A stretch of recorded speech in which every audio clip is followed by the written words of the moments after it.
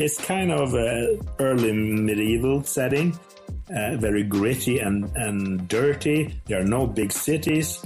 The lands where we find ourselves has been closed down for like 300 years, and it's just now emerging. So we're waking up in a village, and we're fed up with doing things in the village, and we're thinking, hey, why don't you and I go out and see what's out there? That's basically the setting, I think. If you've been paying any attention to my Twitch feed, my YouTube channel, and this podcast, you probably have figured out that I'm a huge fan of the RPG from Free League called Forbidden Lands. I got a chance to sit down with Erik Granström, who is the creator of the setting.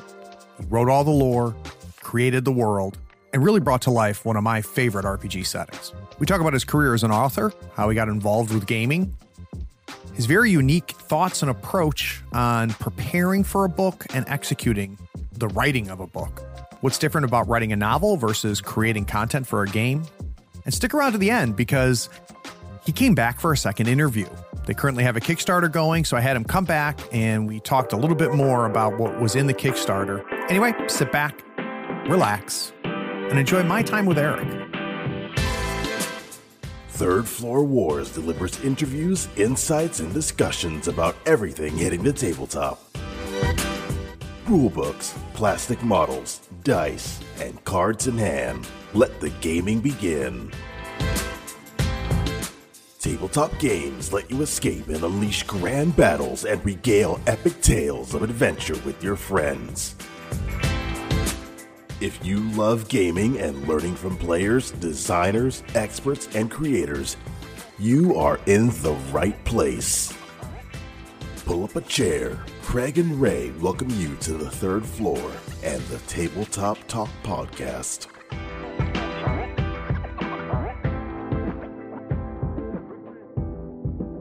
Howdy friends, Craig here. Today we're talking to Erik Granström. Now, I know of Erik from his work on Free League Publishing's Forbidden Lands RPG. Listeners already know that I've kind of fallen in love with that game as well as the setting, and he is an author and world builder. So Erik, welcome to the Third Floor. Thank you. Nice to be here. Well, so Erik, I've had a couple writers on the show, but the majority of my guests are, game developers of some form. And usually what I like to find out is, how they got into gaming. But I honestly don't know whether you're a gamer or not. Yeah, define gamer. I've played a lot of RPGs when I was younger, basically, and then I play computer games still. Yeah. But I'm not an avid gamer. Depends on what you mean, of course, but. Well, so that begs the question then, Erik, is, how did you end up with connected with Free League? Well, yeah, you know about Järnringen, perhaps. It's kind of a subsidiary to Free League. They make the game Symbaroum, No, I'm not familiar with it. You don't know? Oh, Symbaroum. Yes.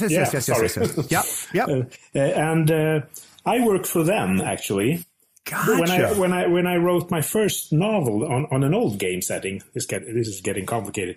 I have an old game setting which was around in the 80s and 90s, in the first wave of Swedish role-playing games. Wow. Yeah, and that kind of turned into sort of a classic. People still play it. So I thought, I'll write a novel on that setting, which I did, and I wrote the first book, and Järnringen published it. This was in 2004. Mm-hmm. Then I wrote the second book, and they got out of business because the CEO didn't have the time to do this anymore. He had another company. So I stood there with a novel I didn't know what to do with, and also we had a game called Svavelvinter, which incidentally is Free League's first game. Interesting. I don't think I knew that either. No, yeah. They were a gang of guys playing games, if I understand this right. I didn't know them at the time, but they were doing stuff for Järnringen. So it was decided, not by me, but that Free League would take the Svavelvinter game and continue with that one. I got another publisher for the novels, so that's another thing altogether. But Free League published the Svavelvinter game. And then, they've grown from there. Yeah, they sure have. They and have become professional. Yeah, they weren't at the time. They were just doing this and see where it goes.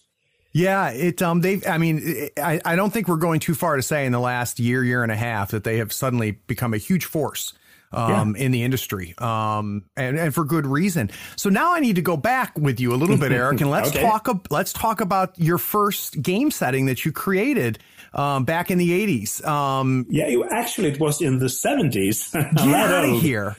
This is when Dungeons and Dragons came out, the first edition. A friend of mine took it to Sweden. There were no role-playing games in Sweden at all at the time. Right. He brought it here and started to play, and I got involved in that play. It was the old, the Greyhawk and Chainmail supplements, first edition Dungeons and Dragons. I was playing for a year, and then I got this idea that I'll try to be a game master. Dungeon master was the term at the time. So I wrote my own dungeon, and we played with a gang for a couple of years. Then it came to Sweden as the game Drakar och Demoner, which is Dragons and Demons, more built on RuneQuest, I understand, that on Dungeons and Dragons. So I had this material lying around, and one of my players wrote something for the first Drakar och Demoner. And he asked me, why don't you try to write something for them as well? Sure, I said. So I made a synopsis and sent it in to this guy, a person called Anders Blixt, which is very well known in Sweden. We're old. We have a long story way back. Sorry, and they accepted it, and I wrote an adventure to this game called Svavelvinter. This was published in 1987. Isn't that something? And I had no idea where to go from there. So it was received favorably, but I didn't know much about it. We had no internet in those days. Sure. So I didn't know what was happening. I just wrote what I liked to write. So I thought I'll continue this and make a series of it. So then I had to write about the setting, the land where these adventures came from, called Tracoria. Incidentally named from trachea, Oh, the trachea, yeah. I'm a trained veterinarian, so lots of those names came from anatomy. So, yeah. Were you writing? So, what came first then? Was it writing for this game, or were you already, writing for your own, writing fiction for your own? I was actually published. At that point, I published a novel in 1980. Gotcha. Already. That was called Smalles Varehus, the megastore of Smalles, sort of. Which it was fun, but it's kind of embarrassing to read it now. But still, you have to start somewhere, right?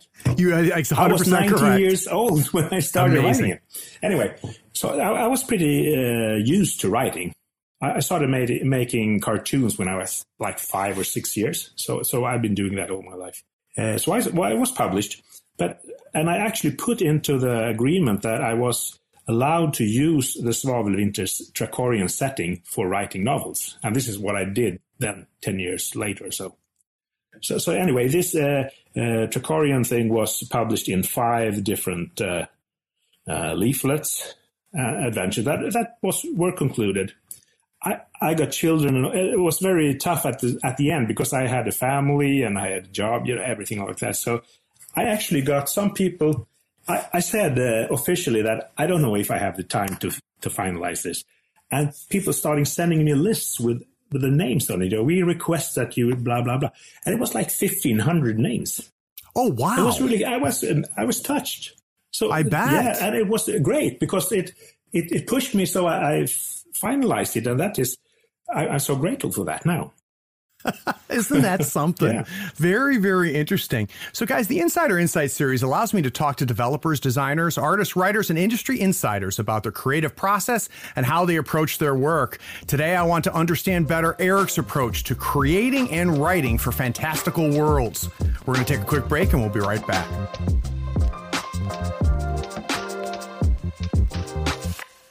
Another day is here, and you're ready for it. What to wear? Check. Breakfast, lunch, and dinner? Check. Planning for what's next and how to save for it? That's where Bank of America can help. For your financial to-dos, Bank of America has experts ready to help get you closer to your goals. Get started at one of our local financial centers or 24/7 in our mobile banking app. Find a location near you at bankofamerica.com/talktous. What would you like the power to do? Mobile banking requires downloading the app and is only available for select devices. Message and data rates may apply. Bank of America N.A., member FDIC. Howdy friends, Craig here. You deserve a new playmat. Here on the third floor, we use Mats by Mars.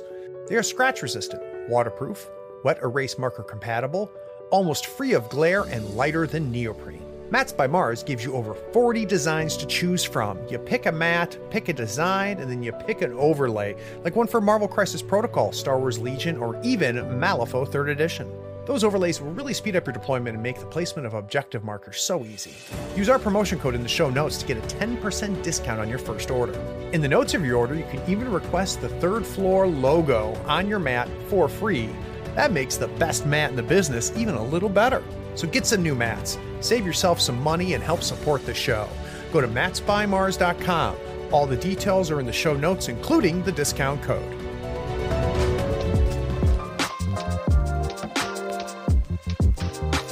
So in the first segment, we got a little bit of a taste of this, Eric, but I really want to go back to, boy, and it sounds like, I mean, if 19 was when you were first published, I'd be curious when you first got a sense of, I like writing fiction. I enjoy creating and crafting stories. When did you first start realizing that? I think I realized that in school already when I was perhaps 10 years old or so.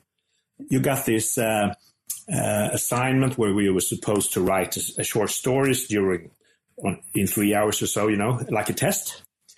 And sometimes they wanted you to analyze a text, or they wanted you to write something about your family. I never did that. I always wrote a fiction story, and they always bought it. Isn't that funny? Yeah, because I thought, so you made up stuff about your family? Yeah, I took it as an excuse to make up a story, a fantasy story or something. So and at school we were supposed to write short stories in notebooks, and I remember I wrote a story in 3 of those notebooks. It was pretty many pages. So I think I realized at the time that this is something I like to do.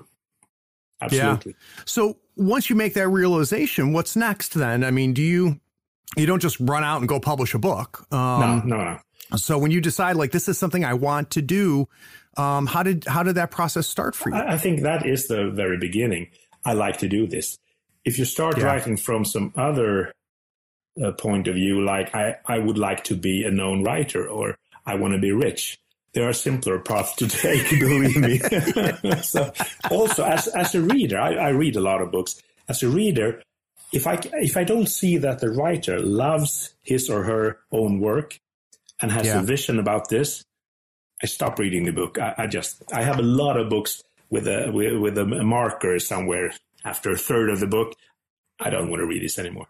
So you don't care anymore. No, I want to see some. I want to see the soul and heart and brain in there, not some schedule from a management room. The same goes for movies, of course.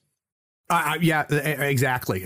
I completely agree. So I'd be curious then. Were you always drawn to fantasy, science fiction, and the fantastical? Or did you find yourself migrating to that? I don't read a lot of fantasy myself. I prefer science fiction. Gotcha. I think I always write fantastic elements, but in everyday life often. Like Kafka, Borges, these writers. That you take what's our reality and you twist it around a little. Perhaps Murakami would be a modern version of that. Yeah, and these South American writers had the whole school of that. What do you call it? Fantastic. I remember. Fantastic realism or something.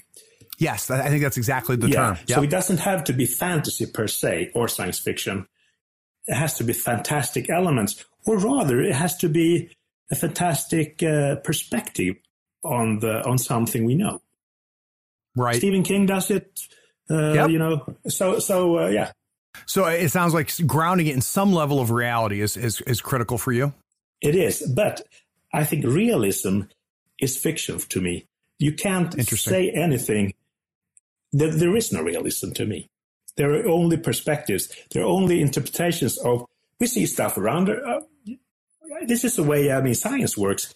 We see things happening and we try to explain them. The explanations are not the truth. The explanations are not the facts. The facts are there. You can see them in different ways. Same goes for a story. So if I write fantasy it's about our own world, but with a different perspective.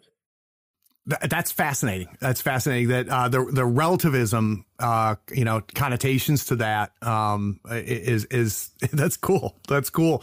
So your first work was published in 1980. I think you mentioned in the first segment. Yes, is that accurate? And for those, and many who have not read it, can you give us kind of an idea of what it was?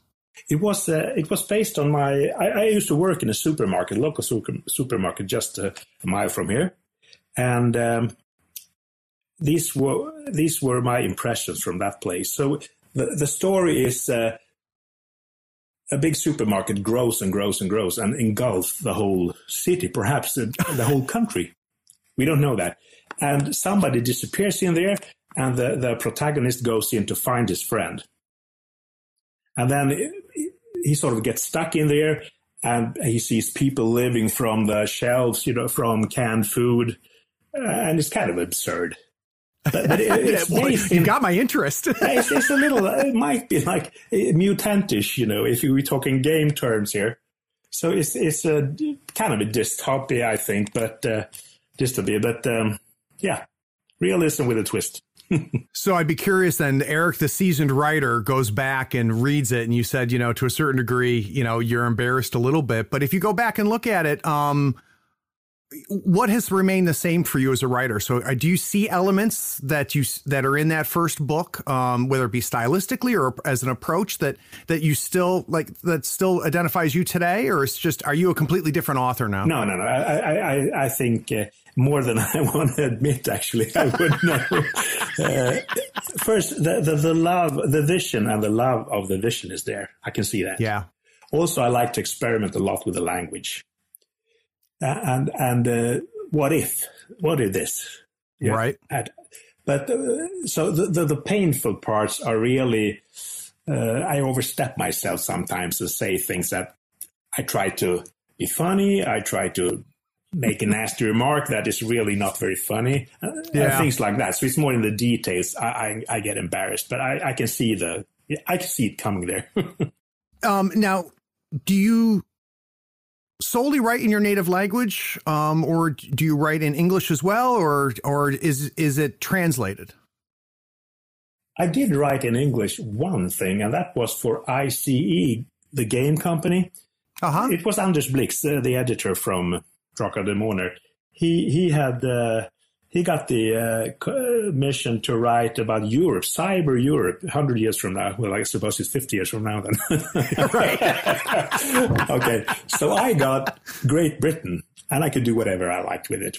Interesting. And that was really funny. But I noticed, and then, of course, I've been working in a company that has English for the business language, that it takes much more time for me to write in English than in Swedish. Also, the literary quality is less. I can get around, but it's not literary at all. So I prefer to write in Swedish now. And Free League gets the game things translated immediately before they are published. So it comes out in English and Swedish. I'd be very curious. I mean, obviously, the language you choose when you're writing is specific, right? And there's certain things that are solely Swedish, both in how the language is constructed and how, the stories have been told in your language for a very long time. What is it like reading translations? Do you read them and go, wow, talk about missing the mark? Or I would literally have no idea what it would be like to create a literary work and then have it translated, then going or reading that translation. What is that like to do that? Well, the game material I write has been translated into English. My novels have not. They have been translated into Danish, but that's pretty similar to Swedish. Right. The game material I have read translated, I have no problem with that at all. Yeah. It's different, but again, I think it has to be, a translator has to be given some freedom. Otherwise, it doesn't get that good. The same thing when I work with the map people or the illustrators for the games. They interpret things in other ways than I would. Yep. Which is fine. Often I get surprised in a good way. And I like that they do what they want to do. It's the same thing here. I want to see the vision. I want to see their heart in it. Mm-hmm. And I'm not that picky with it. I know the right way to do things. I know one way to do things, but yeah. Well, and then I would imagine too, it becomes a collaboration as opposed to just a translation or a copy, right? Absolutely. And there's got to be benefit to that, especially if you have built up a language and a trust with the artist. Yeah, I love to work with people that are very good at something I'm not good at. For instance, we made I don't know if you know that, but I also wrote the text for a metal album, musical album. Yeah, I did know that. Yeah. And I'm really happy with those texts. And I got to work with Christian Elvestam, who's a very professionally good musician. He's a singer and he plays all the instruments and everything. And that was really good because he is a perfectionist and I'm kind of a perfectionist, I suppose. So we were haggling a lot and, arguing. And we say, I never want to work with you again. And I was like, hey, step back, take it easy. We both want the same thing, right? We want this to be very good. Okay. So we got back again. So writing lyrics like that, what is that? Did he start you off by saying, I want a song about this? Or did you just sit down and say, I'm going to write some songs? It's a funny story because I used to Google Svavelvinter, which was the name of my first game and the first novel, which are pretty well known in these circles. And I saw that there was a metal band called Svavelvinter. And it's a word that you don't come up with if you don't know where. Right. So I got in touch with this guy, and it turned out he's an old gamer, of course. So we thought, it was a cool word. And we got to talk, and then we agreed that let's do an album together. I write the text, Isn't that you something? do the music, and the setting on the album are all from my novels, from this polar island of Marjura where this takes place.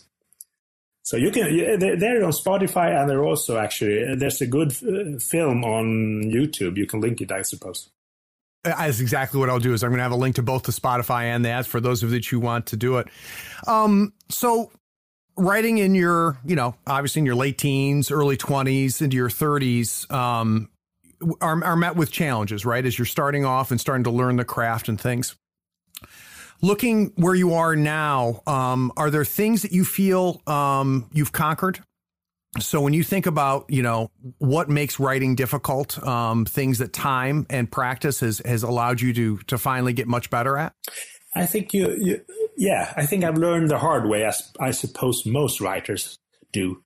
I saw, I read books on how to write, Stephen King's books on writing, or what it's called, and some other ones.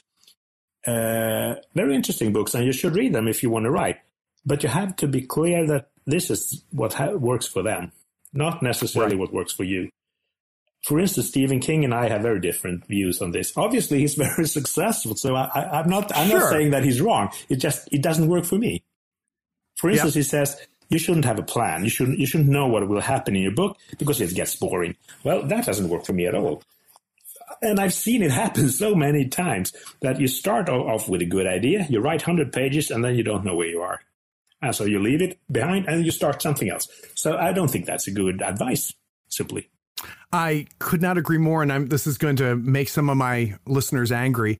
It is my biggest criticism of reading Stephen King, to the point where I've stopped. And I've always said what I wish I could have is Stephen King and Clive Barker in the same room, and have Stephen King come up with the ideas and the premises and then let Clive Barker write it, because I think Stephen King is better at that than Clive Barker, and Clive Barker is a better writer than Stephen King. So that's my marriage. So no, I completely agree. And it's funny. It can be so blatant in Stephen King that as a reader, I can tell that he's doesn't know where he's headed. He doesn't know where he's going. Now, I tried to read this book called Under the Dome, which is also a television series, I believe. And it's just a great idea, which he usually has great ideas. Phenomenal.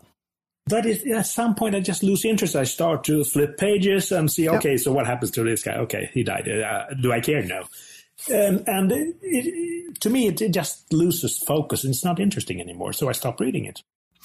I think it's also why, and this is not the Why We Hate Stephen King podcast, but it's also why I think my favorite writings of Stephen King are his short stories, because he has less time to lose himself. Like I think Apt Pupil, which was in it was the same collection as The Body, which is what Stand By Me was based on. And Apt Pupil was made into a pretty good movie.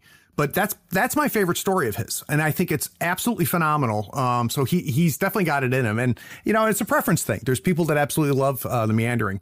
But anywho, Lou, so now we get a little bit of insight and maybe to your process then.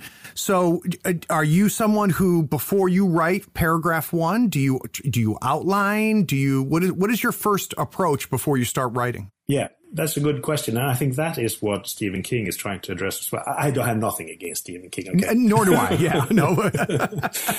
Anyway, he wants you to burn for your vision or idea, which is what I requested in the first place, right? Yeah. So the problem is if you start writing from an idea and just go on, you will get stuck. You can see it in Game of Thrones, right? Yeah, good. Yeah. Yeah. So I think you should have that enthusiasm and vision that Stephen King wants you to, but I think it's good to have a plan as well. The thing with me is I get easily bored, and if I get bored, I write worse. Yeah. So if I know too much about my own story, I'm not surprised, I'm not curious. It's just standard writing. It doesn't shine at all. So what I came up with a way of working that I have sort of achieved after 20 or 30 years. And that is like working like orienteering, where you run I think it's called that in English. It's when you run around in the woods and you have stations. You have to find, you only know where the stations are, but you have to find the shortest route there and the fastest route there. Yeah. So I don't know what it's called, but I know what you're talking about. Yeah, Sweden is pretty big in Sweden. It's orienteering. Anyway, I try to plan that way. So I know the milestones. I'm going there. So I'm always writing towards something, but I don't want to know the way there. I want to be free to go whatever way I choose when I'm writing. So when I sit down in the morning, I start writing. Okay, I'm on my way there. I know that. I know. I usually do, when I start a chapter, I usually do a short introduction where I write, okay, this is where we are. This is exposure that has to be done in this chapter. We have to meet this person. You have to get to know this thing. And the exit of the chapter is this. Then I start writing. And then I want to surprise myself. Right. And so what drives that for you then? So you've got your signposts, right? You know your targets, your milestones, as you put it. What drives you to those points? Do you consider the characters are driving you there? The plot is driving you there? The destination is drawing you there? I think the destination is drawing me there. Got it. And then it's really funny when the characters surprise you. For instance, I had one scene where two main characters that have both been described extensively before this, they meet in the fourth of 4 books. They meet on a ship. And I have one of these characters say one sentence, the first thing he says, and I realize that this other person will consider that a threat. Right. Which wasn't the intention. Yep. So she gets very defensive and says something nasty back, and then they're not friends for the rest of the story. So, and that turned out at the very point when I wrote it. It surprised me. Oh, well, they don't get along. Okay. Well, and I've heard this from many writers that at some point the characters become their own thing. In fact, I think it was Robert E. Howard talked about, he started writing Conan, then eventually Conan wrote Conan. Yeah. And all he did was listen to him, which I think is interesting. And it's got to be exciting when they become real enough to surprise you. Yeah, it is. It is. Very, very interesting. And also sometimes a character that was just a filler turns out to become very important for the story. So in these 4 fantasy books that are only available in Swedish, unfortunately, there are some classical heroes from start, but they sort of fade back, and some women take the part in this last books. And not out of political reasons, just turned out that way. Right. That's where the story went, right? And Is that a conflict for you, though? Because that wasn't the plan, or does it just happen slowly? With that. I love it. I love it. Sometimes you get stuck, of course, but you can always fix it. That's my experience. Yeah. So, I mean, you've written so much now, Erik, and let's play a stupid game that's often played. You could go back to the early 80s and sit down with 19-year-old Erik and go, look, I know it's ahead of you. You're gonna don't do this, don't do this, don't do this, and you're gonna be a better writer. What would you say to young Erik? I think it's more important what would the young Erik say to me. He would say, "Go fuck off. I'll show you." He wouldn't even listen to you. He would definitely do just the contrary. Oh, that's funny. That's great. Well, all right, let me rephrase it then. If I've got a 19-year-old listener who enjoys writing, is there some pitfalls that you had to just, work your way through that maybe you can at least give them the heads up on? Yes, there are several pitfalls. I think you have to fall into some of these pits in the first place, which is the only way to learn. And especially if you're very stubborn and enthusiastic and convinced you know best. Okay, so let them fall in and see this didn't work for you.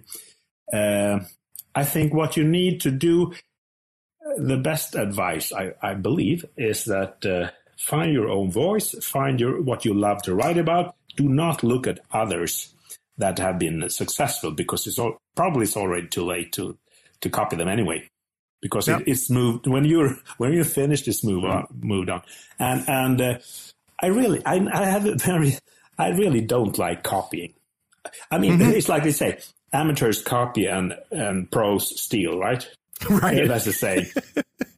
I think I like to be part of a tradition. So I like to steal in a way. I can take this that you started and I do something else with it. Because, of course, nothing comes out of your pen that you haven't received some way or the other. So it's, but don't try to copy. Try to do something.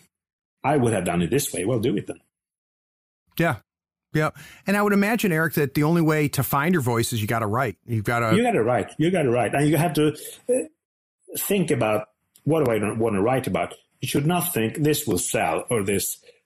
That's not the way I do it, but then I'm not rich. But, I mean, you can do that. That's a profession. I used to work in the PR and commercial. I was actually CEO for a commercial. What do you say? Advertising agency. Advertising agency in Stockholm. And you can do that and make a lot of money. Then you don't write because you love to write. You write to achieve a specific thing that they pay you for, right? You want to sell this or that, or get this public relation thing going. You can do that, but that's not literary writing to me. That's good. Choose that if you like. But if you want to write a literary thing, you're speaking to others. You're speaking to the readers one by one.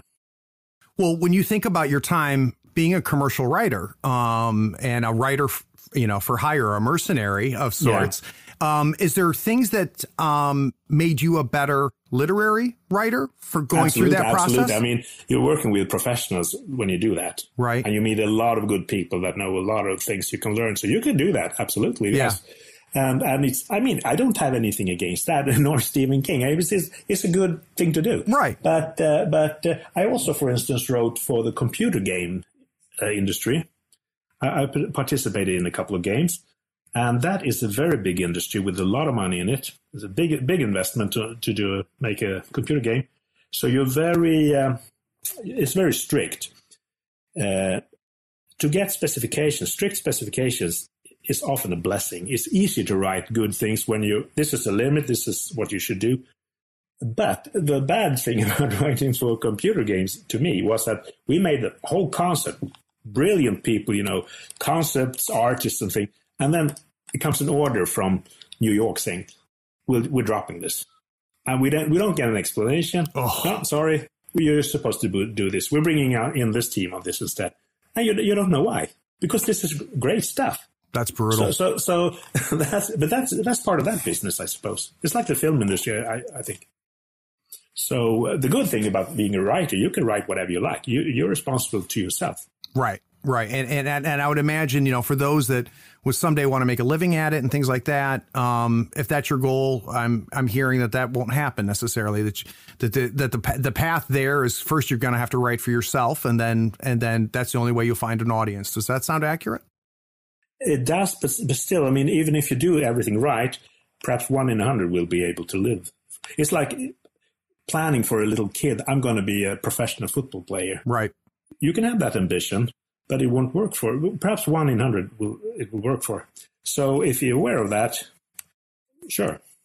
I think you should write because you love it, and if you make money from it, that's good. That's a fringe benefit. So I'd be curious then, Eric. I don't think I get the impression that you wouldn't consider book sales and things like that a measure of success. How do you measure your success as a writer? As you are creating things and you look back on them, how do you measure where you are?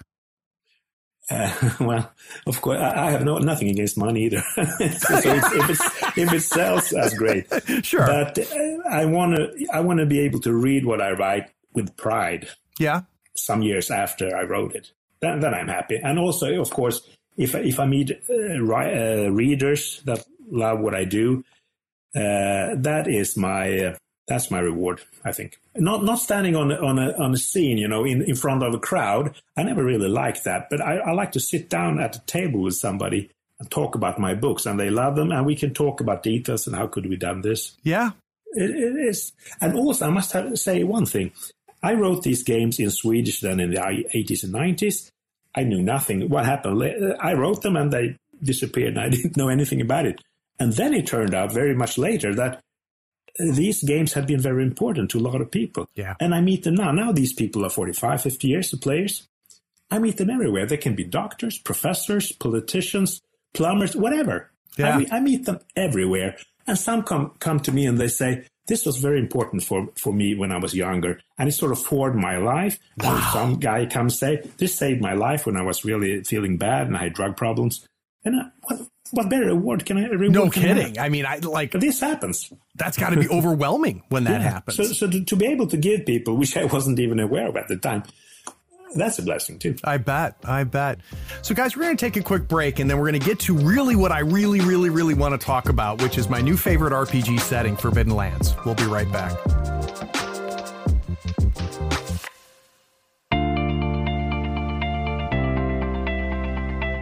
Right now is the part of many podcasts where someone comes on, interrupts the show, and explains that you should consider paying for the content you're already getting for free. They'll go on and explain that by giving $1 or more a month, you not only support the show, but you allow the show to grow and improve.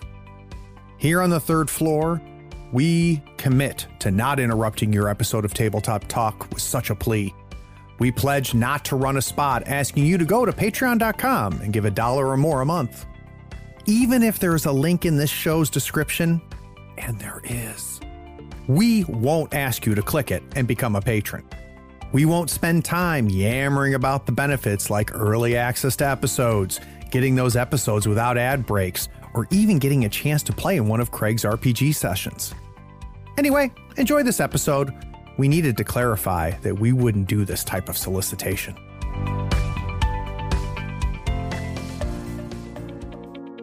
Time for a quick shout out to our most recent patrons.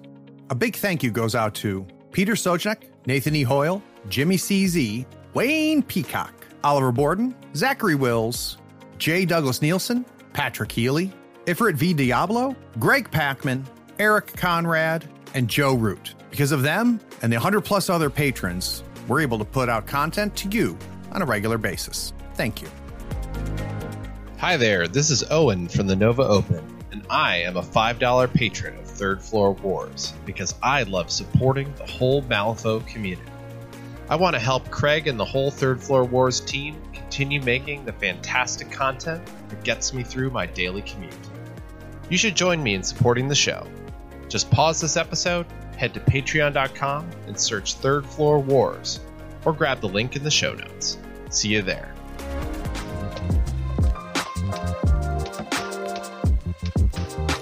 During the break, I warned Eric that he's going to have to put up with a bit of a fanboy here. I have, I've been playing RPGs for a long time. I've read a lot of fantasy. I've read a lot of science fiction. But there was something going on with Forbidden Lands, Eric, and I have not quite put my finger on it. But for some reason, it captured my imagination. And as soon as, I don't know, maybe 3 paragraphs into the setting, I knew I was going to live in this world. I knew I was going to get players and we were going to play in this world because it's fascinating. So I guess very quickly, because we're going to dive deeper into it. And, you know, I'm tempted to describe your world to you, which sounds like a terrible idea. So for those listening that aren't familiar with Forbidden Lands, what do you think is an easy way to kind of to set it up for people?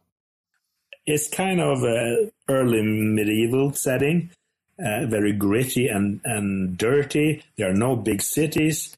The lands where we find ourselves has been closed down for like 300 years, and it's just now emerging. So we're waking up in a village, and we're fed up with doing things in the village, and we're thinking, hey, why don't you and I go out and see what's out there? That's basically the setting, I think. It is, and it well, I'm trying to figure out where to start, Eric. So let's start here. It is a perfect setting for the game that we play, right? So I look at how the game mechanically works, and the setting is perfect. What I don't know is who influenced whom, or was it just a happy marriage? So where did we start? Did we start with Eric has the setting in his head, and then, oh, wow, it could be a game? Or was it approached saying, Eric, we need a game setting? What was first? I should not take the credit for this. I mean, it's the other way around that you said that, Eric, we need this game. Can you write the setting? So I got specifications. The thing is, there were no rules when I wrote the setting, nor the campaign Raven's Purge. I knew there would be the Mutant Year Zero machine engine, but I didn't know that one anyway. So I basically wrote the setting and the hooks and the history and everything without knowing anything about the rules. I got the specification. It has to be gritty. It has to be this. It has to be that. And I had to use all the elves and dwarves and those things. Because, as you probably are aware of, the game was first stretch goals to a Kickstarter. We had this Swedish artist called Nils Gulliksson who made the illustrations for that old Drakar Demoner game in the 80s and 90s in Sweden. And there were lots of, I think about 300,000 young people perhaps played them in those days. Were huge in Sweden. Mm-hmm. And his illustrations were pretty much what people remember visually. Yep. So I got and they made an art book of his art. And I got his art, and they said, make a fantasy game out of this. You can do whatever you like, basically. It has to be Greek and all that. But so I got these pictures that you can see in the books in the game, in the player book and the game master's book. Most of them are from Nils Gulliksson. If you can see in the tag that says 85 or something. Yeah, and then we have some very good artists that have made the same style illustration where we didn't have any. So I sat down. Okay, so we have elves. What do we want to do? Tolkien is obviously, you can't get around him, and most of this came from him. But I didn't want to do that. I thought, okay, we have elves. They live forever, basically. Why would they give a shit about us? About the meat people?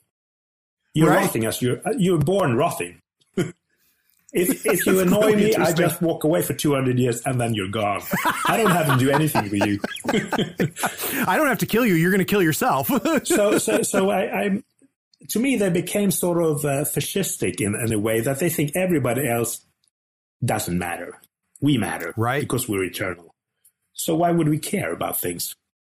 And they get all this strange interest, like I can sit down and watch a tree, grow and the leaves fall and it withers and falls. Okay, that was a nice century. Now I'll do something else. Right. Yeah. So those were the elves. And then I tried to get twists on all these old cliches, basically. And some are better than others. And I like them, pretty much all of them. Like the orcs have become the most likable kin in this game in a way, because they have been treated badly by the others, and now they're trying to prove that they can also be civilized people. Eric, I was shocked, and this goes across so much of the work, but I was shocked specifically about the kin, the dwarves, the elves, the halflings, how it was familiar and something brand new. Every one of them had a twist. And the one I was going to bring up was the orcs. How, when we look at Tolkien and we look at how other people have portrayed orcs, or if you even look at, classic Dungeons and Dragons or fantasy world, how orcs are treated, your take on them is ultimately very, very different. And it puts them in a different place. The other one, and I'll never forget the first time I read it, is halflings. I read that the first time and I was like, holy cow, I have never read anything like this, let alone about a halfling.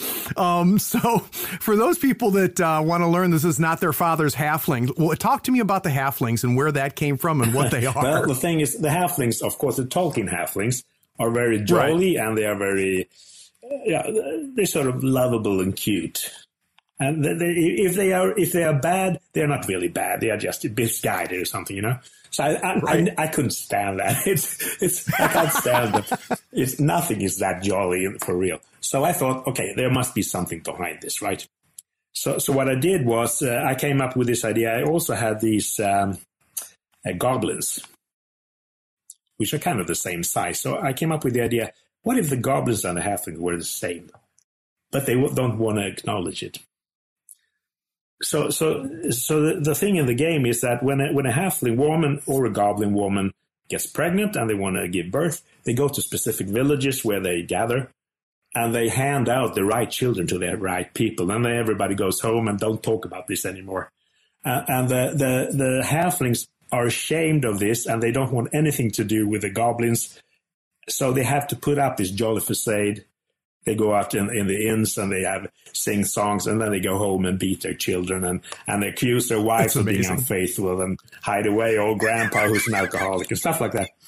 And the adventurers who are halflings then are portrayed like, I can't stand this anymore. This is so hypocritical. I just got to leave. I want to live for real. I can't stand this. So, and people really like that. Oh, it's incredible. It's incredible. And again, and I think that now that I'm speaking to you and kind of talking through this, I think that that's what captured me about Forbidden Lands is how familiar it was until it wasn't.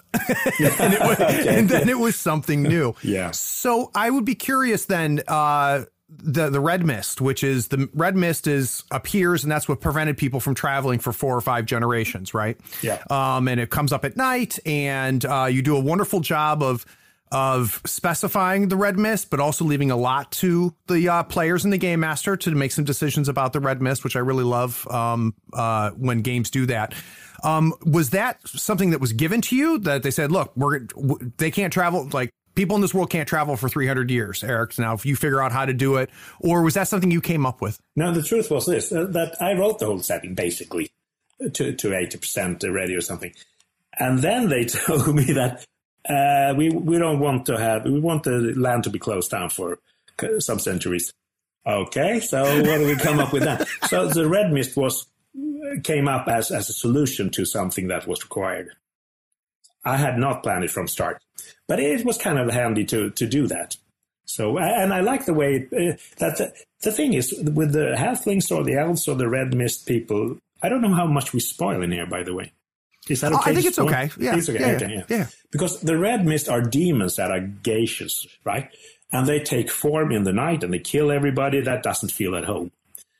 And nobody knows that. They just think they are murderers. But the thing is, they are more like cleaners from another world. And they are here and they think, okay, this person doesn't feel at home. They should die. So let's kill them. So that's what they do. And also, this is a key to why some kins and people are not attacked by the red mist, because they feel at home in the woods or all over the place. And for instance, the Rust Brothers, which are a religious group, they call this red mist that the goddess breath. And then, of course, they're at home in it, so they are not attacked. And they make a big thing out of that, of course, but they don't really know what they're doing. So the thing is, what I was coming to was that you should, as a writer, game writer, and also as a fiction writer, you should respect everybody in your book. You should have very few beings are evil because they like to be evil or just to destroy. They have some kind of incentive. They want something. Right. So that's what you should think about for every creature you make. What does this person or creature really want to do? Well, and this gets to your concept of, reality and the fact that I would imagine that every Rust brother thinks they're the hero of their story. Absolutely. Yeah. No, if they kill off some people, they should be weeded out. That's their way. Right. I mean, it's like Nazis, right? You I don't like Nazis more than anybody else. That's good. I'm glad you said that. Yeah, but the thing is, it doesn't help you to demonize them. You want to understand, how could they think this? What were driving them? Because that's the only way of understanding our world and prevent it. So, and also it's much more interesting if you understand if these are believable. Yep. So, and I think, boy, I'm glad we're having this interview because I'm understanding why I like it so much better now, Eric, because I don't think I realized that I've always liked that in what I read, right? I like my characters to be complicated. As a person who runs role-playing games, I like my characters to be complicated there too.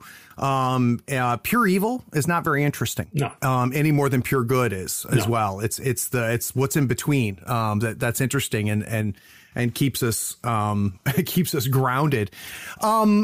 Has there been, so the overarching story, and this I don't really want to spoil too much, but there is an overarching story. There's the before the Red Mist, and now that the Red Mist is lifted, what's happened after, and there's a story arc that isn't finished yet, but is 400 some odd years old, coming into it. Was that an early thing for you that you came up with, the idea of the wars and the invasions and the sorcerer? Was that something that was there from the very beginning, or is that something that happened over time? I think I wrote the history pretty early, and it's very extensive, as you can see, and I can understand that it's probably a little too long. But still, it lays the ground for my own thinking, so it's important to me, at least. When I write something complex, I write to do complex things. The thing is, you have to fill it up with the stuff that is not related. So that's what I try to just, throw things in there. And then I start to pick in all these things. What is this? And where does this fit? It doesn't fit. And then I start to see patterns, and I can build, it sort of builds itself at a certain complexity. You start to see patterns in it. And that's what I'm doing now. And as you know, I'm writing the Asleen expansions to the country to the west. I have problems with this. To the west of Ravenland. And they will get a twist of the world history that perhaps it wasn't that like they told you. Yeah. Perhaps it was this way. And the thing is, I don't know if perhaps that's not the truth either. Perhaps that's one aspect of it. The thing is, I'm very interested in history, in our world history. That's where I take my main inspiration. And if you read a lot about history, you will see that chance and misunderstanding and very strange things, it's not planning that does history. Yeah. Oh, I don't think I knew that you were working on West of Ravenland. You didn't. It's almost finished, actually. Oh my goodness, I'm super excited. I'm putting my last hands to it now. So it's this land Asleen, that is where the riding peoples come from in Ravenland. And they have this old structure and it turns out, it wasn't that simple either. They think they have this history, but it might not be true. Right. Oh, that's exciting. Yeah. So when you finish Forbidden Lands, the pen is down, you've sent it out, it's going to be published, it's going to be worked on. When you look back on it now, and you've had to, right, as you've revisited the world with Ravens, Purge, and as well as what you're working on now, do you look back on some of it and go, you know what, that's pretty good? Like, is there something where you just go, you know what, I really I killed it here, I nailed it here? What are you proud of, or what do you look back on and you're surprised that it even came out of your pen? Right. No, I'm pretty happy with it, actually. The thing is, I had started writing another novel that didn't get anywhere. So now I decided I would write a novel set in the Ravenland setting. So once I send in this Asleen expansion, I will start writing a novel. And it will be the first of several novels, inshallah. And I'm really excited about that. And that excitement, I think is a sign that I'm happy with the world. Yeah. So there are a lot of things there, and there's a lot of potential. I think that's the most important thing for me. Also that players and game masters see potential to expand. And I see a lot of expansions coming, and I like that. Yeah. Well, that was going to be my next question. I've heard designers talk about some of their favorite moments is creating something and then handing it over to the players and watching the players do with it. And can you talk to me about what that's like and maybe some examples of where you went, wow? Yeah. I follow some gaming online. They are live playing. And I really love it. And I know what's coming. And I can see, okay, so now they're building on it. Now it'll be, I love to see what they will do when they encounter this. I sit and wring my hands. Expecting things. Bring out the popcorn. So, no, I really love it. And especially I love it when people come up with something really clever or original, built on what I do, but taking it somewhere where I didn't see. I love that. I've been having a ton of fun with it. I have been running it for my local players, but I'll be soon. And by the time this comes out, it'll already started. I'm going to also do a live stream of Forbidden Lands with a different group. And I had one of my players who are local that are playing Forbidden Lands with me say, am I allowed to watch the live stream? Because I don't want to spoil the game. And I said to him, you're going to be amazed at how different the games will be. Even though it's still me running it, I said, and that's what's great about the game. And that's what's great about the setting. And you might see things that you think are spoiled in one game, and it might be completely different in our game. Because, and I don't think I realized this until we spoke, I got a sense of multiple truths. And like, even if I make this the same world for both sets of players, it's going to be different. Even encountering some of the same characters on there. Is there so you finish that, and then at some point someone says to you, we want Raven's Perch, which for those listening was kind of I don't quite know how to call it, because it's not a module, it's not an expansion, it's not a new setting, and part of that's the nature of how the game is created, but it's a build up of the world, right? So I wrote them pretty much simultaneously, actually. Oh, so did you? Okay. It's kind of I didn't first do the setting and then do Raven's Perch. Got it. I interacted there. So it's a specific, I mean, if I write another campaign, the world is already there. So it won't be the same. Right. Now in this new expansion, new stuff about the world will be added, obviously. Right.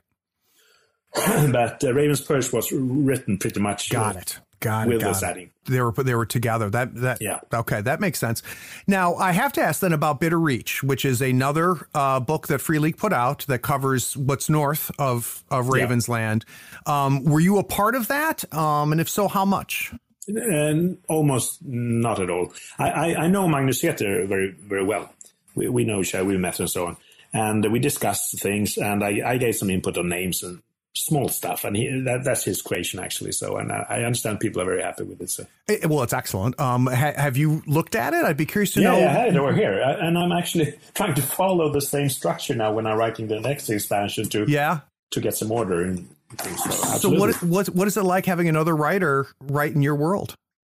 No, it's not my world. It's not my world at all. It's the players and the game masters world, and it's Magnus Heter's world, and it's my world, and it's Free League's world. Yeah. So I see myself as one participant in this project. Interesting. So and I can reply to things that are said there, or things that I hear from players, like, oh, that's a good idea. Can I steal this? Sure. And they love that, of course. I'm sure. so I don't see it as my world. I sort of I give my contribution to it. That's wonderful. That's wonderful. So, guys, we're going to take a quick break. When we get back from this break, I want to take advantage of the fact that I've got someone here who writes what I think is a very tough genre, and that is fantasy and horror, and maybe it's the same genre, maybe they're two separate things. I want to talk about what it's like to write in that style. I'm not sure what I'm going to ask. We'll take a quick break and we'll find out.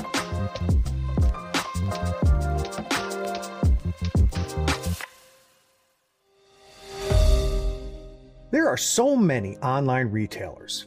It can be hard to find one that is trustworthy, has great prices, along with some reliable customer service. On the third floor, we love ordering our gaming goodies from Gadzooks Gaming. Their selection of terrain, miniatures, dice, custom decor, and conversion bits are curated for gamers by gamers. You'll find they have what you need and what you didn't know you needed to take your gaming fun to the next level. If you mention Third Floor Wars in the cart notes of your order, you'll also get a free gift. And you'll help support the podcast. Check out GadzooksGaming.com and mention Third Floor Wars on checkout to get that free gift.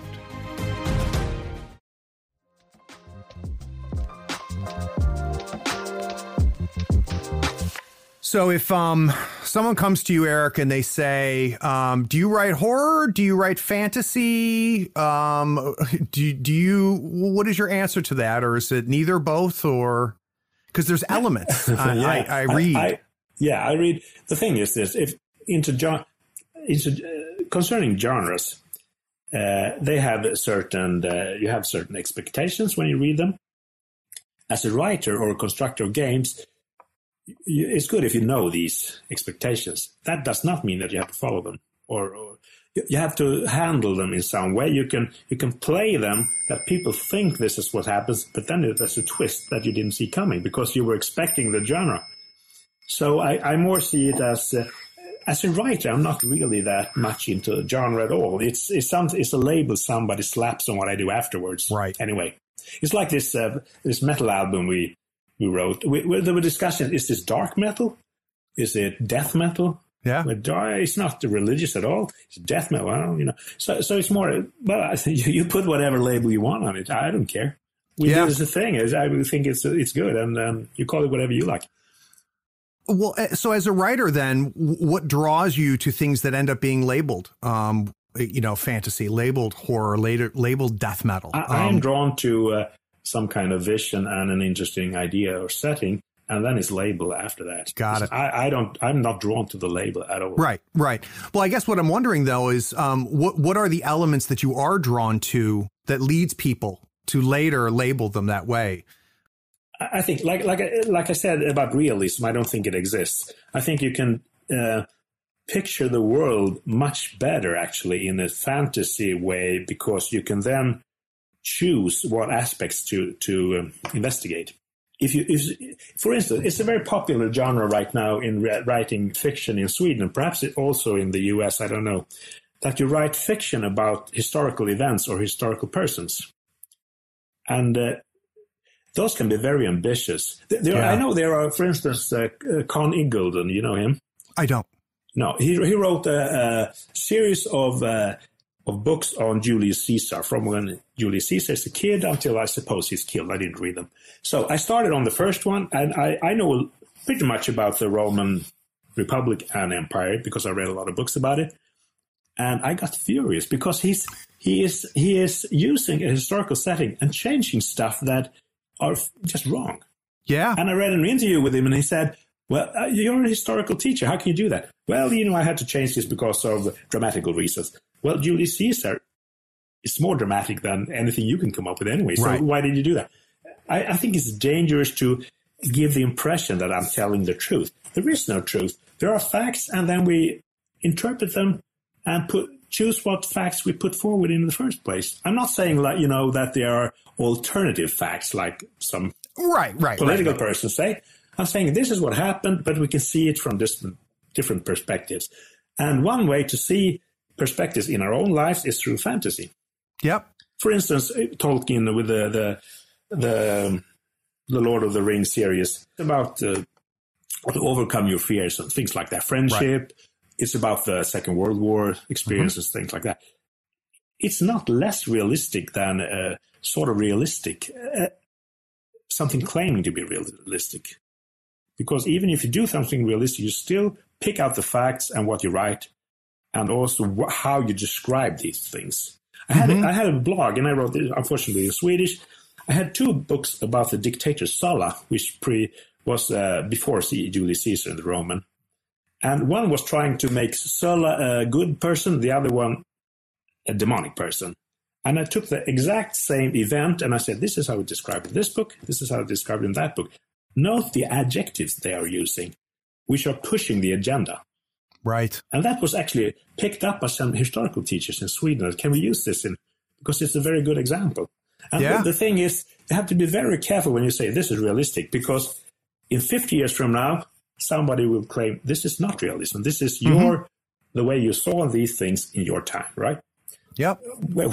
I'm losing myself, but you asking me about fantasy and genre. It's a way to use to describe something that I want to talk about. Well, and I have to say that my favorite science fiction and my favorite fantasy does exactly what you're saying, which is it's not telling a fantasy story. It's not telling a sci-fi story. It's using those as a setting and as a tool to tell a story, a universal story. It's an example I often give when I try to explain this to people is Isaac Asimov. I thought Asimov did a very wonderful job, like the Robot series from Asimov. Those are detective stories that happen to be set in science fiction. There's times where I'll pick up some science fiction and I'll pick up some fantasy, and I can tell that they're just writing the genre. And it's like Dune, for instance, is very political. Yep, and that's why it's endured, I think Leviathan Wakes, which is what the Expanse television show does a very good job of that as well, which is that could have been told in a medieval setting. Yeah, the entire Expanse could have been. I agree. But they happened to choose science fiction, but the story wouldn't have changed that much, which I think is... And also an advice or something that I came to as a writer, is that I'm not trying to give out answers. That gets pretty boring when somebody tells you what to think. I try to give perspectives and have you thought about this? And then you can sort of come up with whatever. And perhaps it's the same in gaming there, I try to propose things. What if you see it this way? And then I leave the conclusions to you. I'm not telling somebody to think something. And I think that's all you can actually expect to do as a writer. Well, and now it's very clear why I think you've done a very good job of writing for games, because that's exactly, what I loved about Forbidden Lands is that the Forbidden Lands didn't tell me what story to tell. It just gave me all the tools for me. And it's not even a story for me to tell. It's my players are telling the story. Yeah. I happen to be narrating it, which I think is very interesting. I might have learned this view actually from writing games. Yeah. Because that's the way I had to write it, because you don't know what they're going to do anyway. Yeah. You can't write the end because the end hasn't happened yet. Problems and situations that sorry, I don't know how to solve it. That's not my problem. So to kind of wrap things up, and this is something that I always like to touch on with any creators, is there work out there that you love, that, directly or indirectly you think, influences you? So don't even think about the influence piece, though. Are there movies that you consider great? Are there books that you consider great? Stuff that you, not as a writer, but as a consumer, love? Absolutely. The question is which one? Where to start? I love those that have their own nerve, their own view of things. Like Memento was a very good movie. It's one of a kind. I like one of a kind things. Sure. I read a book that I really like, which is from Georges Perec, a French writer, called Life and bruksanvisning, an instruction for life. Okay. And it's really strange. It's written totally contrary to all advice, especially Stephen King's. The Expanse was very good. I like the first book. I thought it kind of drifted away. You and I are very similar. I've given that advice to many people. I say, read Leviathan Wakes and then go watch the show. Yeah, exactly. Because the show is better. It's better. Yeah. That's very true. Very, very true. Erik, I can't thank you enough, my friend. This was wonderful to sit down and to learn kind of how you look at things and how that ends up translating into your writing. And I didn't know if my questions would be answered, and I feel like they have been. Right. So I appreciate that. If somebody wants to consume more of you or learn more about what you're doing, where's a good place for them to go? Well, in English, it's these games, I suppose. There is a presentation of my old books. I mean, I wrote this series of novels, 4 novels, 2,300 pages in total. So it's a big series. Unfortunately, only in Swedish, and it's kind of hard to translate, I think. Oh, really? Why is that? Because I play around a lot with the language, like we started to talk about, and Swedish is very different from English in some aspects. So, I don't know. I hope that they will get translated someday. But well, who do I need to write to make that happen? Whose door do I need to knock on? Because you mentioned about you have to find an English publisher that wants to publish them. So if you could do that for me, I will like it very much. That's the favor I can return. I hope now. I will start writing these novels now in the Forbidden Lands, and I hope they will be translated into Swedish pretty much. English pretty much right away. That's where I was headed, because I'll be very angry if they're not. That's one of that's part of the plan, of course. Good. Well, wonderful. Eric, at some point, I might have to try to talk you into coming back on, maybe when this new West of Ravenland expansion comes out, and we'll talk about that. I'll be happy to. But until then, thank you. Thank you. Howdy, friends. This is Craig from the future. So we recorded this interview with Eric several months ago. Since then, their Kickstarter has come out. So the books that Eric and I talk about as being worked on and not coming out yet, well, they've come out, and you can grab them on their Kickstarter. I reached back out to Eric and let him know that I'd be dropping the episode right around the same time as the Kickstarter, and asked maybe if he would come on now that he could talk a little bit more about these books. And that's exactly what he did. So sit back and enjoy this really short segment we recorded a few days ago, where we can get a little bit more in depth about his most recent work. So listeners, this doesn't get to happen every day, but since Eric and I recorded what you just listened to, a little bit has happened. In fact, right now, Free League, if you're listening to this when this episode is released, has got a brand new Kickstarter out there, and it happens to include two of the books that Eric hinted at during our first interview, but now that it's out there, we can actually discuss it. So Eric, for the listeners, they just got done hearing the whole first part of it, but for you and I, it's good to see you again. Yeah, well, it's been some time. So you were very deft during the first interview about not giving me too much information. You really couldn't talk about it. But now I'm going to make you spill the beans. We've got two books out. One is the Book of Beasts, and one is the Blood March. I'm probably going to want to spend more time on the Blood March. So let's talk about the Book of Beasts first. So I'm going to quickly read the description. A bestiary you can play, beautifully illustrated and filled to the brim with murderous monsters and lethal encounters. And listeners, you can scroll down right now. I've got a link to this Kickstarter. So this one surprised me a little bit, Eric. Was this always in the works, or where did this idea come from for the bestiary? Yeah, I think I heard about it perhaps February or so. So it's been for 6 months or so. It's been planned. It's not been my my concern. I wrote some stuff in there, but my main focus was on the setting book. So, but I've known about this. So when I get because I could not have backed this fast enough. Nobody's shocked about that. In fact, they a lot of my listeners made fun of me on Twitter about it. When I get my book and I look through it, where will I see you then? So where are your fingerprints in this book? You said you helped a little bit. Yeah, I don't remember, to be honest. But the thing is this. I've been adding some monsters that we first thought will fit these into the Asyleen expansion. And then we did this, but these you can encounter anywhere. So let's put them in the bestiary book instead. Gotcha. So it's been, back and forth. So it's not that clear cut. But I have probably written some of those, and I've seen the text and I've done some editing and so on. So. Yeah, that's good. And the one thing that I think is neat, and people can see this on the Kickstarter page, is that this isn't just a monster manual. Each one of these beasts, there's an extensive amount written about it, how to incorporate them in your books. You've got new random tables for your game of Forbidden Lands. I mean, it's really, it's something I didn't know I needed. Which is always fun when a company kind of does that, puts out something that gets you excited even though you didn't want to ask for. So let's talk about what you are excited about and what I'm super excited about. In the interview that people just got done listening to, we talked a little bit about at some point we might get some more information about what happened out west. Next thing I know, we have got a huge book coming out, which rivals The Bitter Reach and Raven's Purge as far as breadth here. So how long has this been, in the works? I think for about, basically, we started talking about it when Raven's Purge was completed. So for 2 years or so. But I only worked for it the last year more in a concentrated way. So it's been on the way for some time.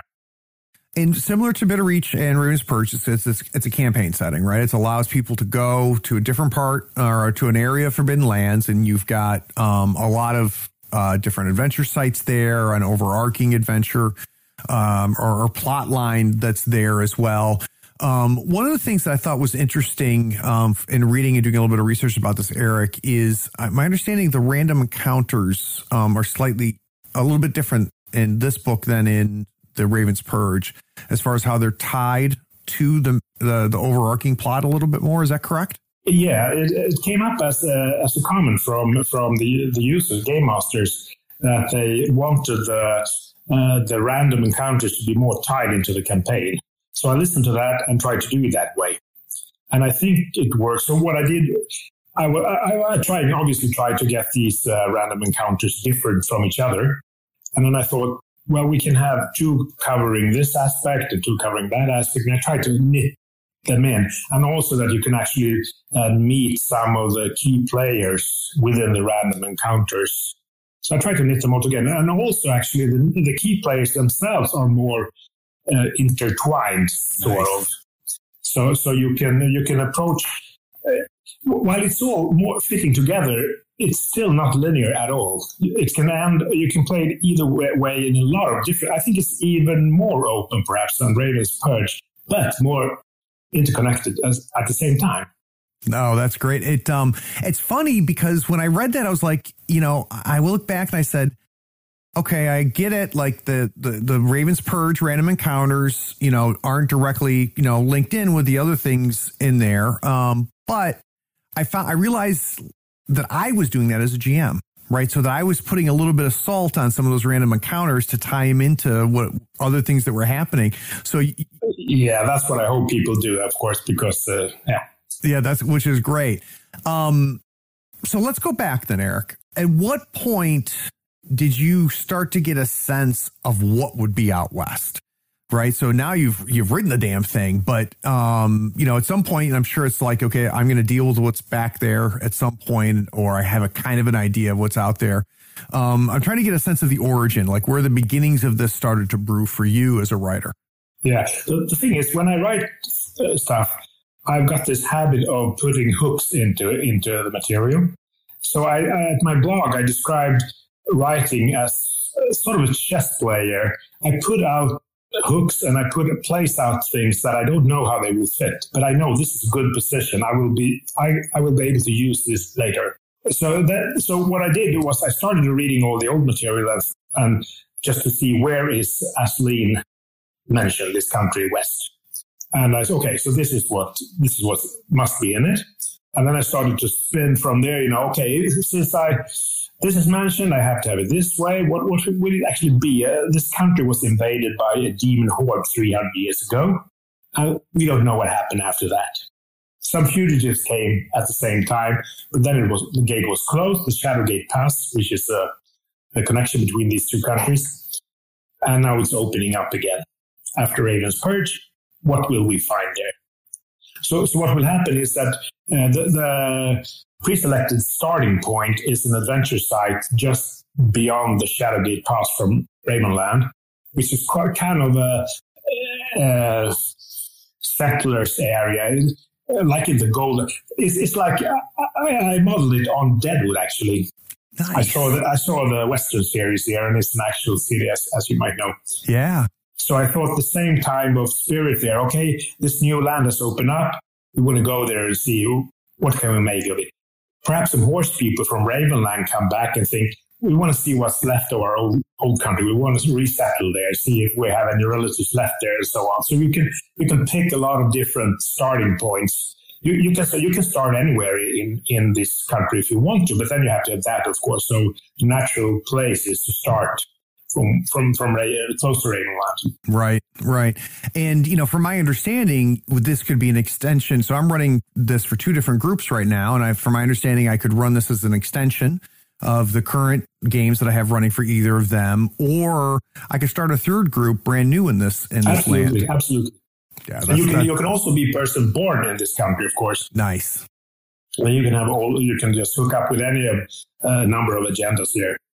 Beautiful. Now, there's 2+ years between Raven's Purge and this, as far as your writing, right? 2-3 years there. What changes will I see as far as, this being the second big book for you for Forbidden Lands, and what you've learned from, the first book, and things that you didn't get a chance to put in the first book you wanted to put here? Am I going to see a change or a progression or a maturation for you as a writer in this world? Yeah, for one thing, we now have rules. We didn't have that when I wrote Raven's Purge. That's interesting. Raven's Purge and the setting before there were any rules. So that's a big difference. So I had to read a little about the rules, of course. I looked a lot at the Bitter Reach, actually, more how it's structured, the book is structured, so I tried to follow that. I didn't copy it, of course, but I used the structure. So I think it's a little difference. Yes, there's a different focus than Raven's Purge.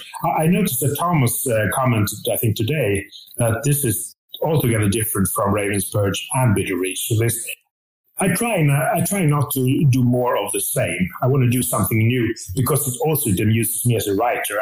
I don't, somebody actually was afraid that this is just the next part of the franchise. And I wrote as an answer that you can be sure that we put a lot of effort and thought into this. And it's not just the third installment of this franchise.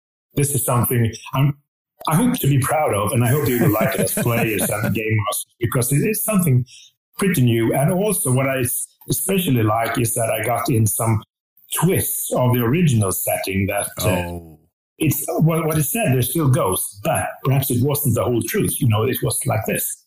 And I hope people will like that. You will see.